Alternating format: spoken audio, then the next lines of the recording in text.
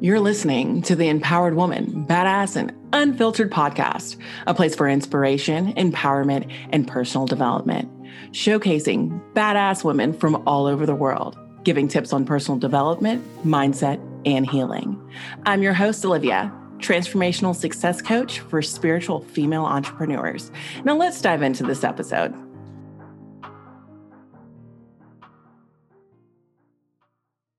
Welcome back to the Empowered Woman, Badass and Unfiltered podcast. Today, we are talking about advocating for our future.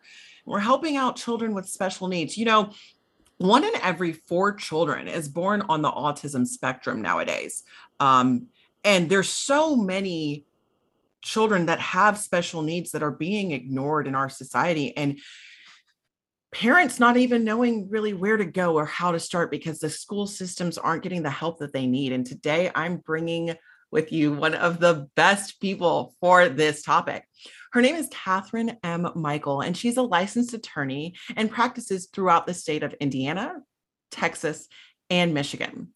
She is the founder of Coffee with Catherine LLC, where she provides training, education, and support for families of children with special needs. She also is the managing partner of the multi-state law firm Colin Michael Kerr LLP, where she represents students and their families in a variety of education and personal injury matters, including special education due process, Section 504 matters, expulsion, disciplinary issues, personal injury of children, including injury, sexual abuse, molestation, and rape cases, both in and out of school environments, private school issues, and discipline, as well as other civil rights and disability claims experienced by students. Catherine Michael has been featured in hundreds of times in both national and local media. She is a fluent guest on sanctioned radio and television shows. And today she's a guest on the Empowered Woman, Badass and Unfiltered. I've got her links in the show notes below. Definitely check them out if you're looking for resources. Catherine, it's such a pleasure to have you here today. Oh, I'm so excited to be on your show. I love it. We were talking about your podcast before today. I just love them. So I'm really happy to be here. Absolutely. So what got you into doing this? My background was in healthcare law. I had, and when I got out of law school, I was going to a health law firm, and I started to get cases involving children who had special needs, where we were seeing them not get services, children with cancer who the schools weren't finding them eligible for special education, children who were coming in, they're in 9th, 10th, 11th grade. Their parent is still reporting to the pediatrician they can't read. The pediatrician is saying, well, do we have an ADHD issue? And I started to see all of these cases and thought, we've got some real problems. It interestingly started with one of the first cases that I had was a child who a school refused to provide any sort of services to, who had a brain tumor and was receiving cranial radiation. And I realized that the world wasn't exactly what I thought as a young attorney, and that parents really needed to be very vocal. The laws are already in place to protect these children, but parents are the only enforcers of a lot of both the laws that are on the state and federal level. So if a parent doesn't file a claim against the school, and these are mostly administrative claims, to get these services, schools are pretty much off the hook for providing them. And that was my first shock. And once I started taking these cases, I realized it was an area of law in which I could make a true and fundamental difference, and an area that without a parent or an attorney taking action, things just weren't going to happen.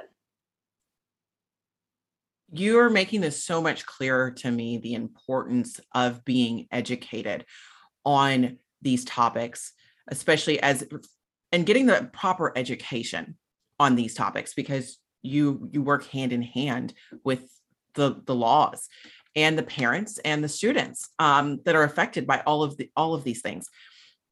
What are some of the biggest misconceptions that people have when it comes to getting their IEPs?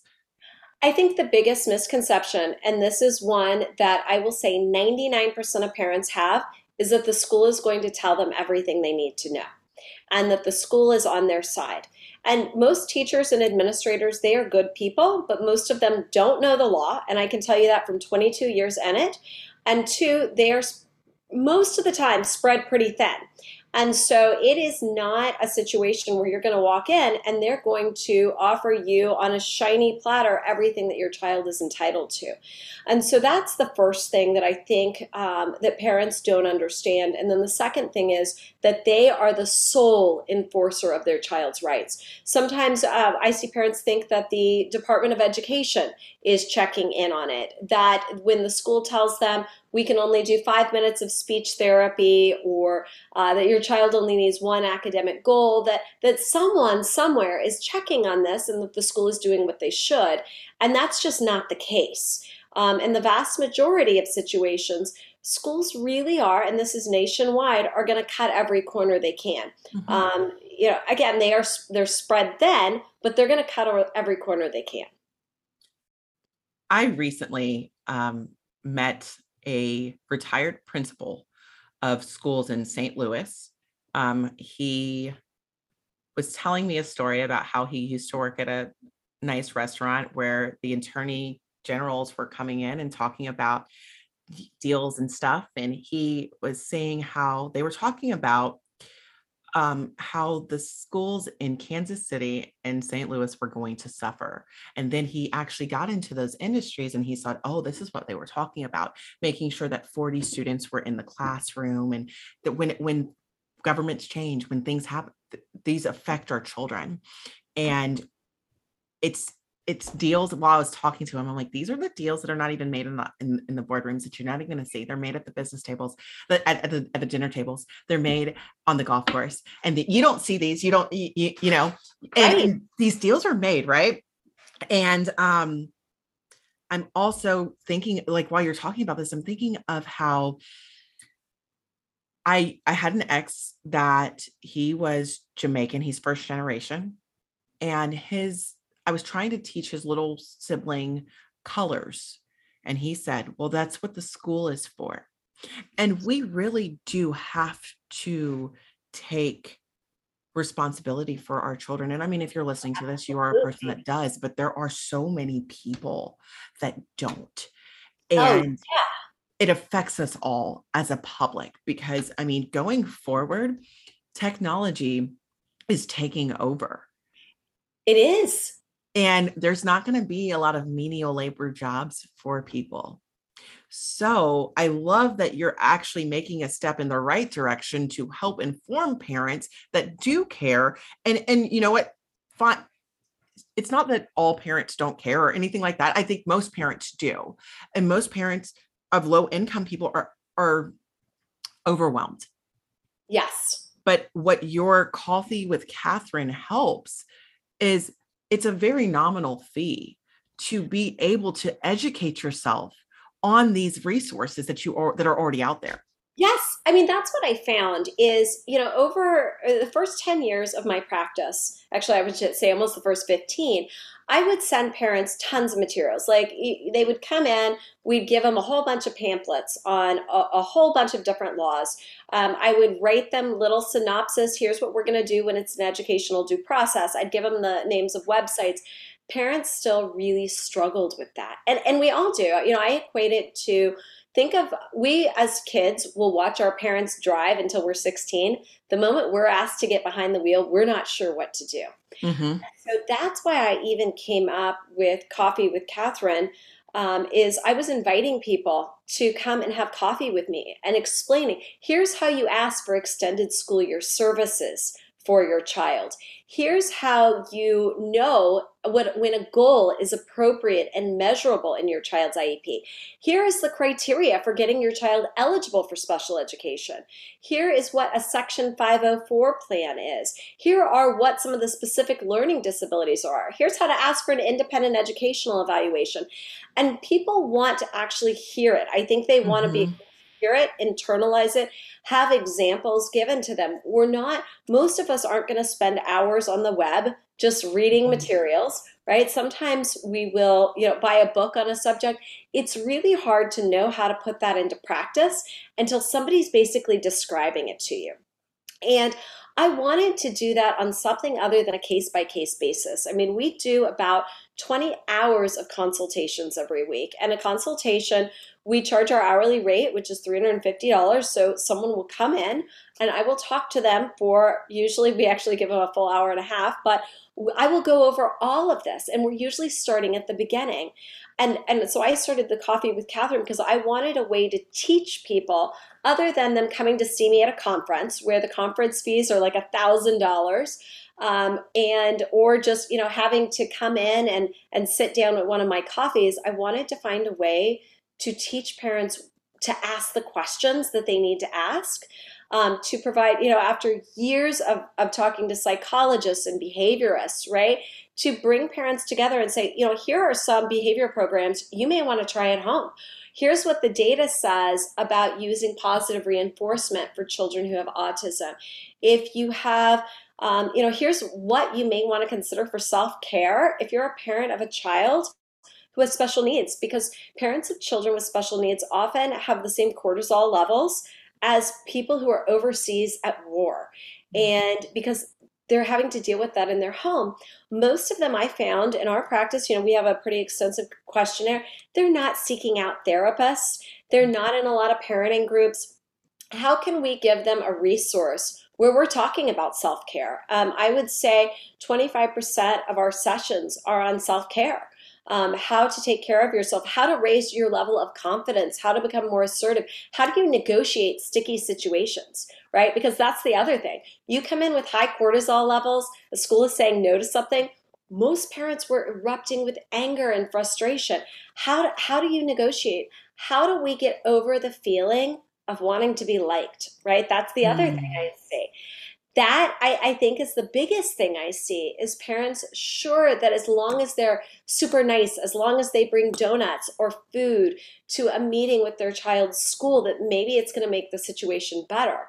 And it's actually trying to give them real skills versus them, again, having to spend thousands of dollars on an attorney when they really just need the skills to start asking questions, to start negotiating, to know how to ask and what to ask for.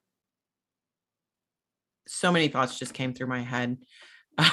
So many, because I love that you touch on the self-care piece because it's so important because a lot Yes. of these parents, if you're a parent of a child with special needs, that you don't really have much time for yourself. You're giving so much of yourself to your child, but if you're depleting yourself, you can't really give. And so it's like you're working on response and reaction to Yes. life.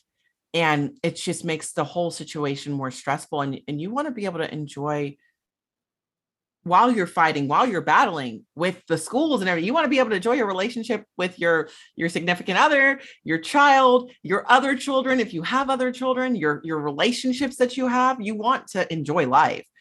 So I love that you touch on that. Yeah, because that really is the component. I mean, I will say that probably 50% of the people who come into a meeting with me are usually in tears. And it's tears of frustration, it's tears of years of that bent up. I want to be nice.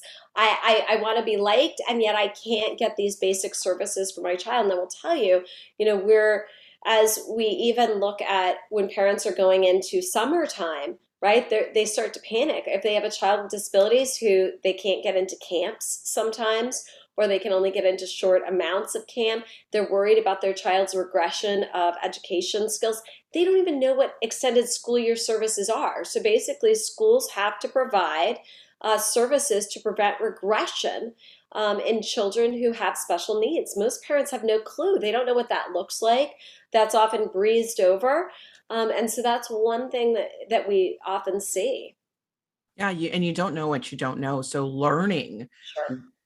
having the ability to actually go to a person like you that actually knows the laws, that knows how to and you've 22 years of experience, speaks for itself. So and you know how the laws change and stuff like that too. So going to someone that is up to date on these types of things, it's so important, and it saves you so much time too. You don't want to waste your time, and this is just an hour investment. Right. And so that's the thing. We wanted it to be something where you can start just going once a week, or you could come twice a week. But you could actually just start feeling like you're learning, right? And especially I think for parents whose children are just entering the system. Let's say you have a 5-year-old with Down syndrome and you're like, everything is great right now, but I want to start learning what's out there. I want to know how to apply for waivers. I want to know about behavior programs. I want to understand how does the Americans with Disabilities Act work? How does Section 504 work? What do I need to know about when I'm talking to medical providers even?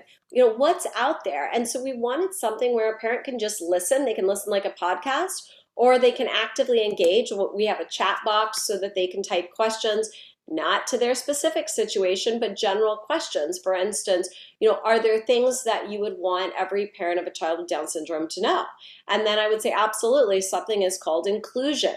And that's what we often have with parents who have children with Down syndrome, is that they need to be included with their general education peers. And so we talk about those types of topics so that parents then start to learn those words and what to say at an IEP meeting when they're told your child, now that they're in kindergarten, we're putting them in a special education room. They're not going to get to be in kindergarten with the other students. A parent will know the word inclusion or the least restrictive environment, which is where the word inclusion comes from. And they can start to say, no, the law says my child needs to be included. And that's, I think, what becomes really important, is that the parent then, without having to have their child moved, starts to know the terminology for what they're asking for. Terminology matters too. It Exactly. matters so much. Like, it's almost like it's a code word. Like, their terminology, it's a code word, because if you don't say the right things, you won't get what you're asking for. Yes, and some of these words are super strange, like least restrictive environment, right? When we hear those words, which it's the legal term, but parents don't think the least restrictive environment, oh, that just means my child gets to be in a regular education classroom, right? Which is where children are supposed to be educated, unless they need those specialized pull-out services, like specialized reading instruction, specialized math instruction, that type of thing. I love what you're doing and how you're helping so many people and just making the world truly a better place, because there's so much stigma that comes with people that have special needs. I think that them being in environments that are the least restrictive environments, that it will also help children that are not special needs. Absolutely. Absolutely. And that's the thing that I think we have to recognize as human beings, right? That we are all going to have differences, and that those Mhm. differences need to be recognized as, this is how the world is, this is how it works. And we're not going to say, because you have this difference, sorry, you can't be educated with the other children. And that is what the law already provides. But that's where, again, parents are the only enforcers of the law. And so when I start to see a child with, for instance, I have a case right now, a child with autism, who it models behavior, right? And so a child with autism, they're not going to respond well to sensory overload, loud noises. I have one school district that is moving a lot of children with autism all into an emotional disabilities room, where they're placing them with children who have bipolar disorder, placing them with children who have severe ADHD. And so what starts to happen is all of these children start to model each other's behaviors. It doesn't improve it, right? It's not Yeah. like all of a sudden everything's getting better.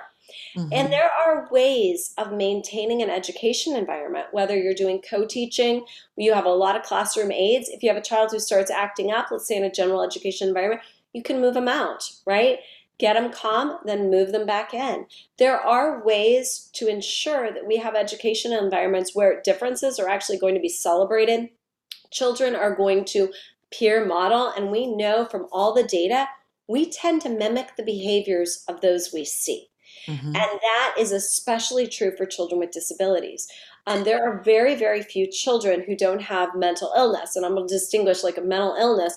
If a child has a schizoaffective disorder, if a child has a severe bipolar condition, if a child has depression with psychosis, um, there are disabilities out there where that child does need to be in a therapeutic day placement or a residential, right? They should not be in a classroom. A child who has a lot of aggression where they may hurt their peers probably is going to need to be in a therapeutic day placement with behavior specialists. But children who have Down syndrome, autism, a child who has ADHD, a child who's struggling with depression, they should not be removed from the classroom because there's an issue. Absolutely. And I mean, I know a little bit more about autism than I do about um, bipolar. But I do know enough to know that children at the end of the day want to be happy. People at the end of the day want to be happy. So they will start mimicking behaviors, especially autistic children mimic behaviors. So if they are seeing a child that is severely depressed because they're having a depressed state, being bipolar, um, and they're seeing that their child is getting attention and getting affection, that they will start to put themselves in that state too. So I know Yeah. exactly what you're talking about with and the detrimentalness of having those children in the same location. Yeah. Um, And and that's a huge problem. I'm telling you, that is a huge problem in almost, every state that we look at is that schools will try and consolidate resources, right? Mhm. So they'll try and push, for instance, all the children who have significant ADHD symptoms over to one school, and they'll start putting them in one classroom. They'll put the child who has behavioral issues in one classroom. And then you'll have this classroom of 20, 30 kids. You'll have a teacher who's about to lose their mind in this situation. You'll have two classroom aides, and you have a situation where it gets worse. It doesn't get better. And that's, I think, the problem. And the other thing, and we talked about this a little bit, that I'm seeing is that I think we thought in the 80s, right? There were all these, learn to read programs and literacy programs. I was fascinated when I got into education law with how many students I saw who were illiterate in high schools. They are in high school, they've got a normal IQ, and they're illiterate. That to me was really shocking. One of the biggest reasons for that is children who have dyslexia and learning disabilities that have never been qualified for special education, or they've been qualified but they're not receiving, nor have they ever received the reading assistance they needed. They've just been passed from grade to grade to grade. And this is it's problematic at all ends of the spectrum, socioeconomically. But it has the most profound effect, as you can imagine, on families who can't afford attorneys, who can't afford tutoring. I mean, I see kids in areas where I believe they're being encouraged to drop out. They're being expelled from school. And that, to me, was one of the most shocking things I discovered, because I don't think that that's something that most of us realize or expect is still happening. And it's happening. And if a child can't read, they're not going to be able to get employed, right? So the rest of us are going to be supporting them throughout their life. And if they end up in jail because the only occupation that they can find is a criminal one, then we're going to be supporting them to the tune of $60,000 to $80,000 a year for decades. And so I think that's, to me, what is the most angering, is the fact that some of these reading programs are really affordable for us to put into schools, and the fact that we don't seem to care to actually do so. And that has been really frustrating. And I think if the general population, and I think especially if our state representatives and if the Senate and Congress really understood some of the things that education attorneys see on the ground, they would be shocked and profoundly saddened at the state of education in our country. Why do you believe that there's such a disconnect between those in our government and attorneys and the people that are that have special needs and their parents and their advocates? I think because they don't have much of a voice. The way that the laws were written, it has the parent as the sole enforcer.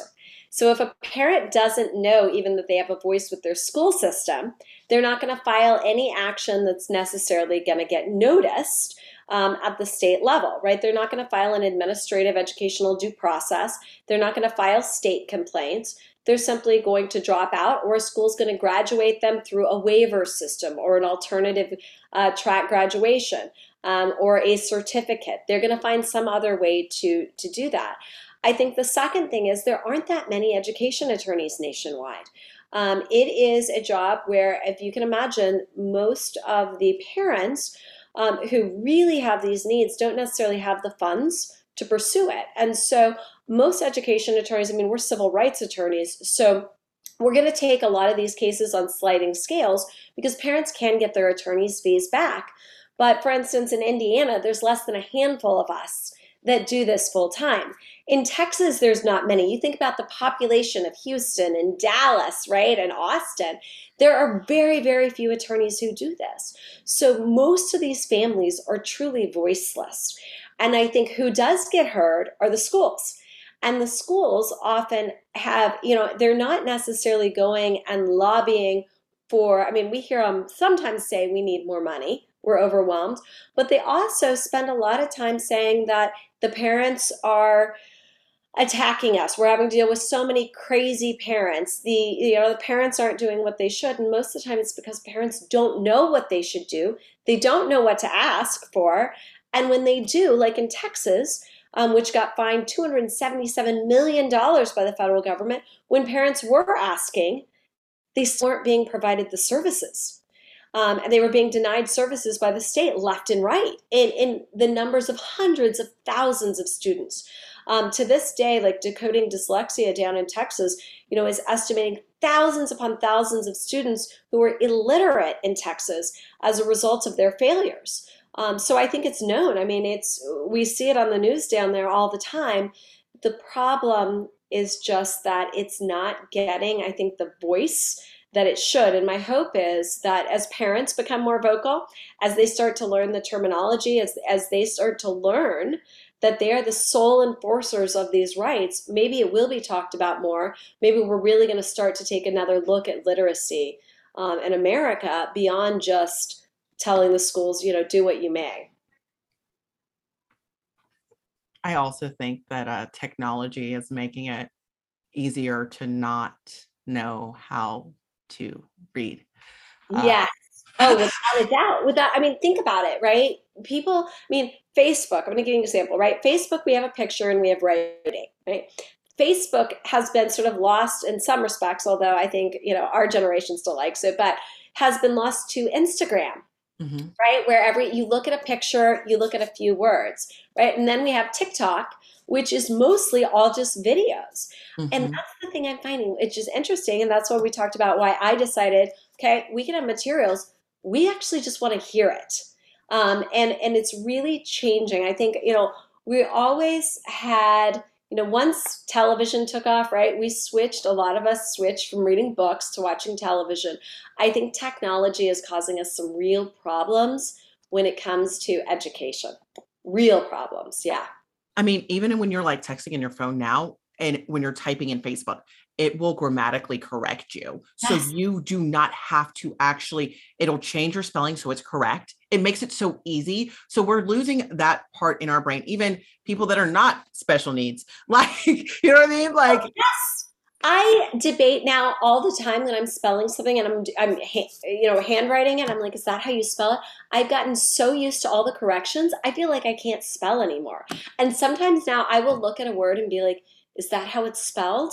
Because I don't have it on the computer where it fixes it for me. Same that. And I'll take what I'm writing and then I'll go back and I'll like check it and make sure it's right. And like, and I'm just trying to get better because I've been crappy at reading.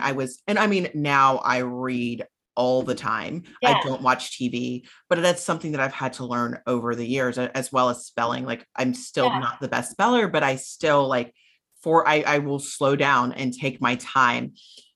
And and that's why I also started to realize, okay, this is correcting all of this for me. And now when I have to go to write, but I started doing more writing, more journaling.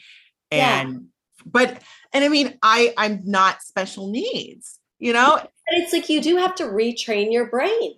And that's, I think, the thing that we have to remember with kids is it is brain training, right? Reading is brain training. Mm-hmm. Math, or even a child who has special needs who's learning to recognize coins, it is brain training. It is, what we call rote memorization.